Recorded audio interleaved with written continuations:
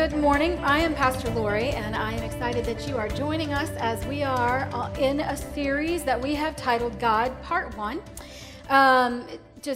We've been taking a look at discovering who God is by looking at the things that He does.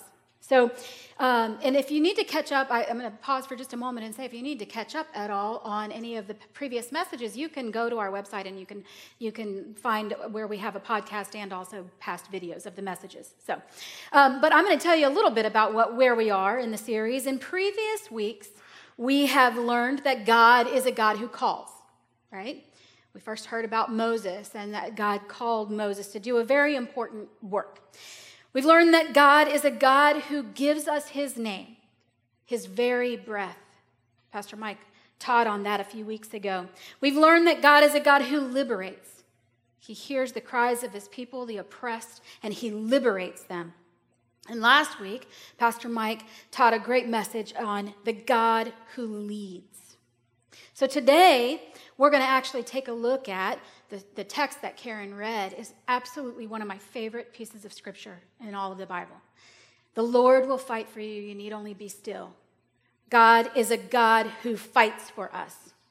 Today you might have noticed, we're going to also go to the communion table together. But before we do any of that, I want to ask you guys to do something for me, okay? I'm going to describe a person, and I want to see if you can guess who they are. Okay? Is that a deal? Are you with me? 2 of you are with me. Awesome. This is going to be so much fun. I think the rest of you will join in at some point. So the first thing that you should know is this person actually goes to this church. So I know, be nervous right now. This person goes to this church. They seem fairly well put together. They seem to be doing the right things, living a decent and honorable life. This person typically has one of these guys tied to them at all times. This person has to have this device of relative intelligence on them because they need to check it every couple of minutes to see if a new text message or email has come in, to see if they've gotten any new likes on Facebook or followers on Instagram. It's very important to know those things the very moment that they happen. They need to make sure they haven't missed any calls, that they're constantly checking. Did I miss any phone calls? Even though the reality is this device of relative intelligence has not actually left their person since the moment they woke up that morning. But just in case, they need to have it so they can look at it, so they can double check. Just in case this device were to fail or lose connection in some way, they have a backup plan. Or 2. They might have more than one. This person spends a lot of time focusing on things they can't actually control, which ironically makes them feel like they're in total control over what happens in their life. This person believes that they are 100% responsible for their success or failure, and actually they believe that about others as well, that they're responsible. This person spends a ton of energy just trying to prevent bad things from happening. Does this person sound like anyone that you know? I feel attacked. That's exactly what somebody said in the first gathering. I'm not trying to attack anyone. However, does this person sound like you? According to today's leading psychologist, what I have described to you are common behaviors of control addicts, or how I like to lovingly refer to myself, a control freak. So I thought I like that better. So let me give you a couple confessions of a control freak, a self-proclaimed control freak. I am she. That person I described could definitely be me. I want to feel like I am in total control, even when I know in my head that I'm not even a little bit in control. Now, I've shared this before, that this particular brokenness of mine reared its really ugly head. At some point last year, if you've been around for a while, you know that I suffered a bad fall, had multiple broken bones, that left me completely dependent on others. Completely dependent on others, for my family and my friends, for what seemed like an eternity. Now, this created utter chaos in me. It left me feeling very angry and very resentful and a little depressed and very, very afraid. God bless you.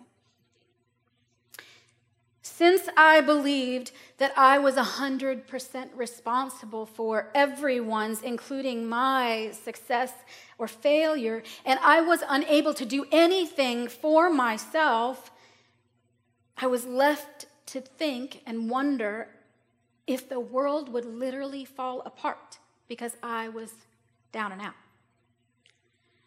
Now, I happen to know that I am not the only one who suffers from this affliction. Not only was Lindsay feeling attacked there, but I have met in my job here as a pastor, I've met with several of you, and you have confessed these very things to me. So I know that I'm not alone in this struggle. We also hear about these examples of control issues in our culture, right? How many of you have heard the term helicopter parents? How many of you are helicopter parents? Keep your hands up. Come on, don't lie. Don't lie to me. I have a couple examples of helicopter parents. Maybe you'll find yourself in these stories. I hope not. I read a story this week that one helicopter parent actually went on their grown kid's job interview to talk up their child to the potential employer and to make sure the kid didn't say anything stupid. That's a helicopter parent. This one really takes the cake for me. And I used to work for the school district years ago, and I could just imagine this phone call happening. This one parent actually asked their child's school to put video cameras in the classroom so that the parent could dial in and watch their child all day long while they were at school. Please don't confess to doing that. I don't. My goodness. I want the record to reflect I have done neither of those things. I haven't, but I definitely have checked my phone nonstop for that reassuring ping that my loved one, particularly my children, have gotten to where they are supposed to be going when they learn to drive. I have asked them to text me. I still do. I'm confessing. I still do this. Text me before you leave, because I know where you're headed next, and I can calculate in my head how many minutes it should take. And if I don't hear from you in the appropriate amount of time, I need to call you and find out if you're okay. I know. It's a sickness. I know it. The truth is that probably the whole human race struggles with control to some degree, maybe not to my extremes or to the extremes of the parent of those two kids that I was telling you about. The truth is, we want predictability. We want certainty. We want to be sure. We want to get, I love this phrase, we want to get what we want, and we don't want to lose what we already have. But reality cannot be controlled, because that would make us God. And we are not God. We are limited and we are fragile. Now, all of that is the bad news. You've come here to hear some good news too, I hope. The good news is that there's this thing called trust. And if you get trust right, you can actually open yourself up to some pretty amazing adventures and some opportunities for some very deep spiritual growth that, yes, often look like challenges and hardships. But the thing I want you to hear is that trust is actually the opposite of control. During my rehab from my injury, I had to keep giving into and keep accepting over and over again the very slow process of healing.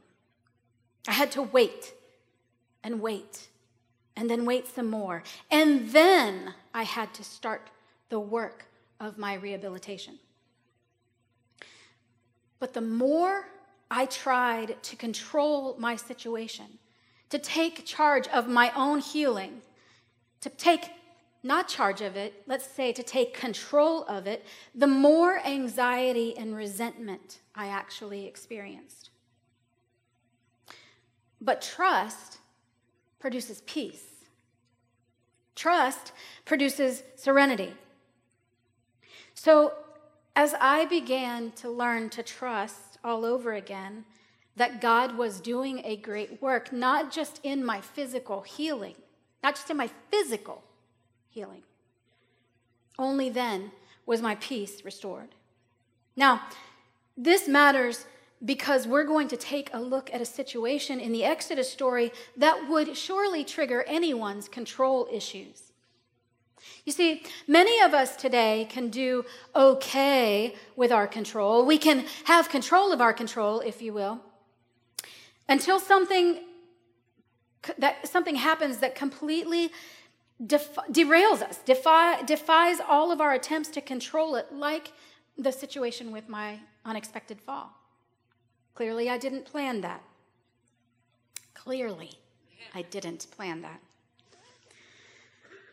We've all, though, received those middle-of-the-night phone calls from a family member or gotten an unexpected invitation to the boss's office or received an alert in some way, maybe from your device of relative intelligence, that said, this is threatening. Everything is about to change, and you need help, and you need it right now. So let's go back to our text to remind you where we are, where we've been already on this Exodus, in our Exodus story. God has called Moses. Moses is an unlikely shepherd at best, with no obvious leadership skills, right? We don't see anywhere as we're introduced to Moses in this story, we don't see obvious leadership skills in him. But God has called Moses to lead God's people, the Israelites, out of their oppression by the Egyptians. Now, Pastor Mike said in his message last week that their escape from slavery, their liberation, is just the starting point, not the finish line. He said that our spiritual growth takes place in our willingness to be led through small steps and moments, not just big events. Our willingness to be led, our trust in following. So, what happens next in our story? God has sent the plagues, right? Pharaoh finally has had enough and says, he tells Moses, take the Israelites and get out of town. Seriously, I can't handle no more of this. You need to go. Take your people and go. That brings us to Exodus, verses 5 through 9 in Exodus 14. And we see that Pharaoh all of a sudden changes his mind. Well, what's happened? He's woke up in the morning and said, wait a minute, no slave labor. How are we going to build all these pyramids? I'm not going to lug bricks all day long. Who's going to do all this hard work? No way, no how. Go get them and bring them back. So to do that, Pharaoh sends his powerful and huge army after them. Now, picking up in verses 10 through 12, we see that the Israelites have realized that the Egyptian army is pursuing them, and they are terrified. Wouldn't you be? It's understandable that they would be terrified. They've been walking in the desert, walking away from everything they have ever known, and they're not completely sure what they're walking to.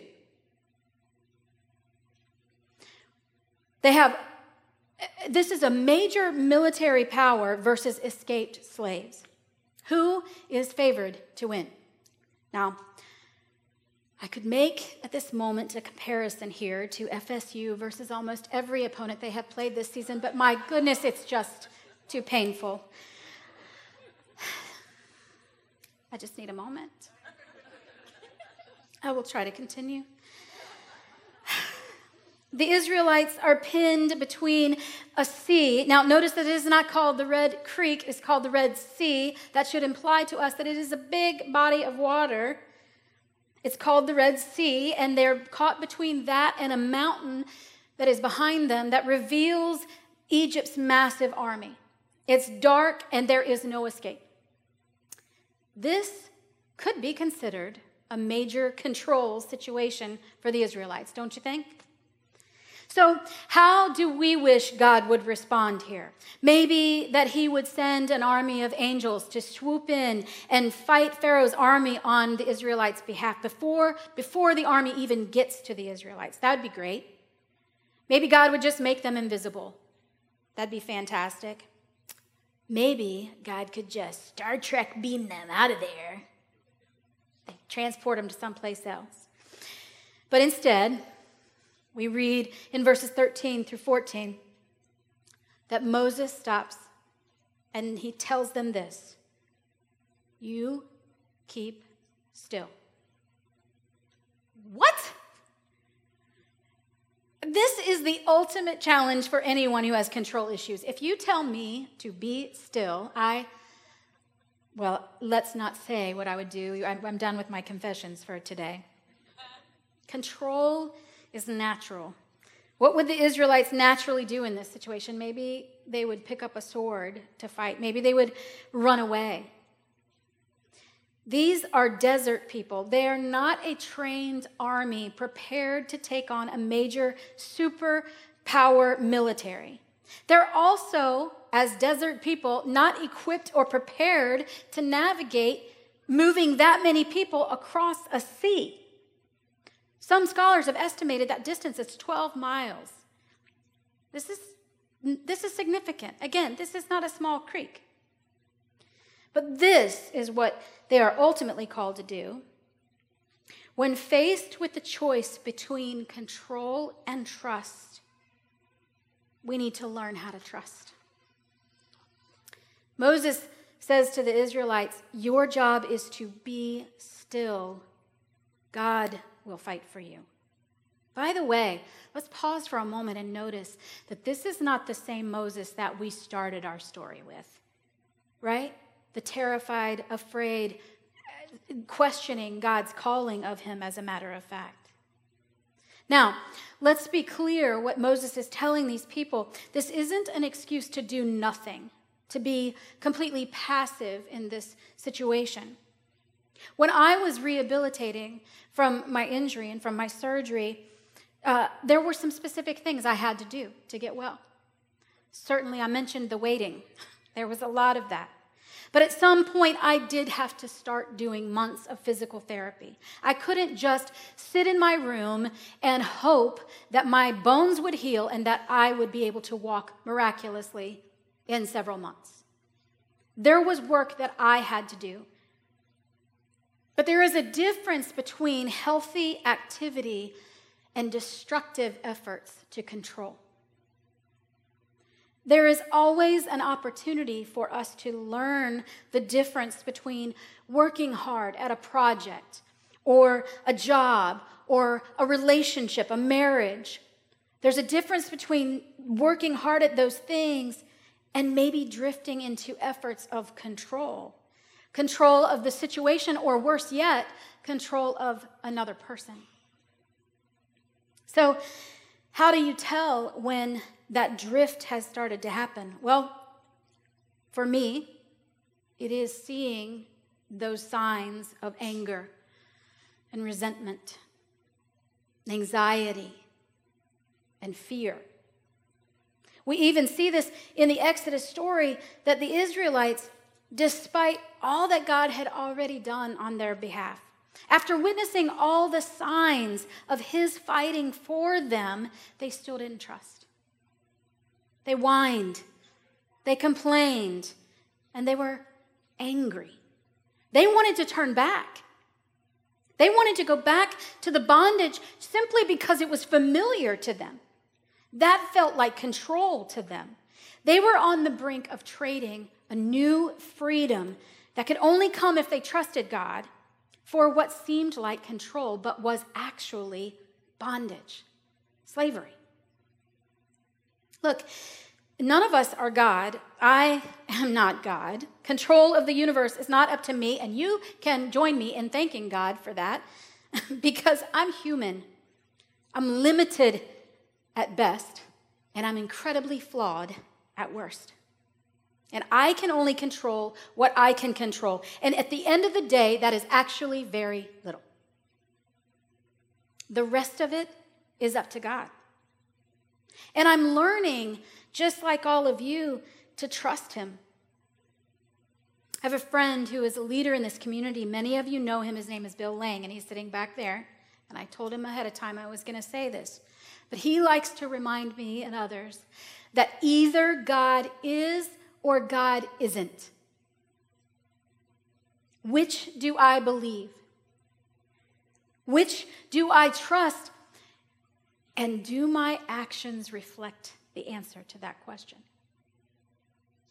The answer is, my actions do. And so I must make that choice. Do I look at what God does and what he has done in my own life and trust who he is? So how does this apply to us today? Well, towards the end of Jesus' ministry, he, along with his closest followers, his disciples, they are facing a Red Sea situation. They are faced with the choice between control and trust. Jesus knows that he's about to be arrested, and he knows that when he's arrested, he's going to be tortured. He's going to be persecuted. He's going to be humiliated. He's going to be beaten, and he's eventually going to die. And he knows that his disciples, these people that he has walked so closely with, that he deeply loves, are going to be completely hammered with fear when they watch him experience all of this. So he gathers them together for a meal, and he says to them this: remember me. Every time you eat this bread and drink this cup, remember me. After this meal, the Gospels tell us that Jesus went out to pray, and in that moment of prayer, he asked God to take away the cup of suffering that he knew he was going to experience. And we know that God said no. And in that moment, Jesus himself had a choice to make. He had to choose to trust. Throughout all of his ordeal, his trial, his beatings, even as he was dying on a cross, he somehow chose to trust this God who says, be still. I will fight for you. Not just that I will in the future, but I am right now fighting for you. So let me ask you some hard questions. What about you? What does control look like in your life? If we know that things like anger and resentment and anxiety are some of the byproducts of control, well, how much anger do you have in your life right now? How much resentment? How much anxiety? Jesus says every time we come to this table, we have an opportunity again and again and again to remember that just like us, Jesus made a choice to trust God in his darkest moments, in the darkest moment in history. It's almost as if he's saying, listen, when, not if, but when you struggle with control, think about me. Trust God. Be still. God will fight for you. So today, this table is a reminder that we have a God who fights for us.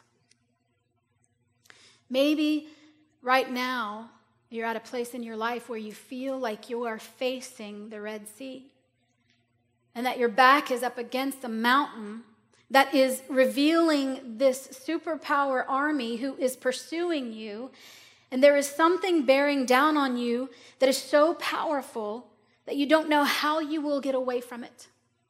You don't know how you will survive it. Maybe right now you're afraid.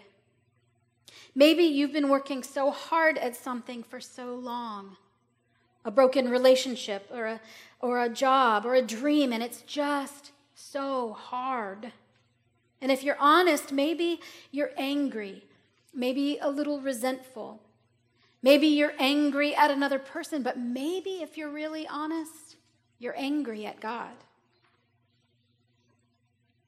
No matter what it is, today, this table is a place of trust,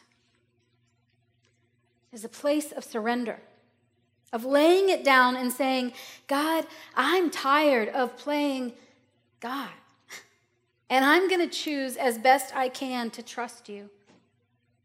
Now, the invitation is open to come to this table of trust, and this is not a place where people come who have it all together. Hopefully, no one here has ever given you that impression. This is not a place of people who say that they are self-sufficient. It's a place where people proclaim their deep need for help from a God who helps, from a God who fights for them. If that's you today, then Jesus invites you to this place. We're going to take a couple moments right now, and I want you to think about a couple of questions. We're going to take some space that's necessary before we move into communion. I want you to consider this. Where in your life is God calling you to do, to be active in your own healing? And where in your life is God calling you to be still and trust, to wait and to watch and to know that He is fighting for you?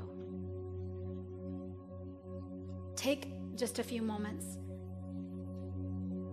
and think about those questions.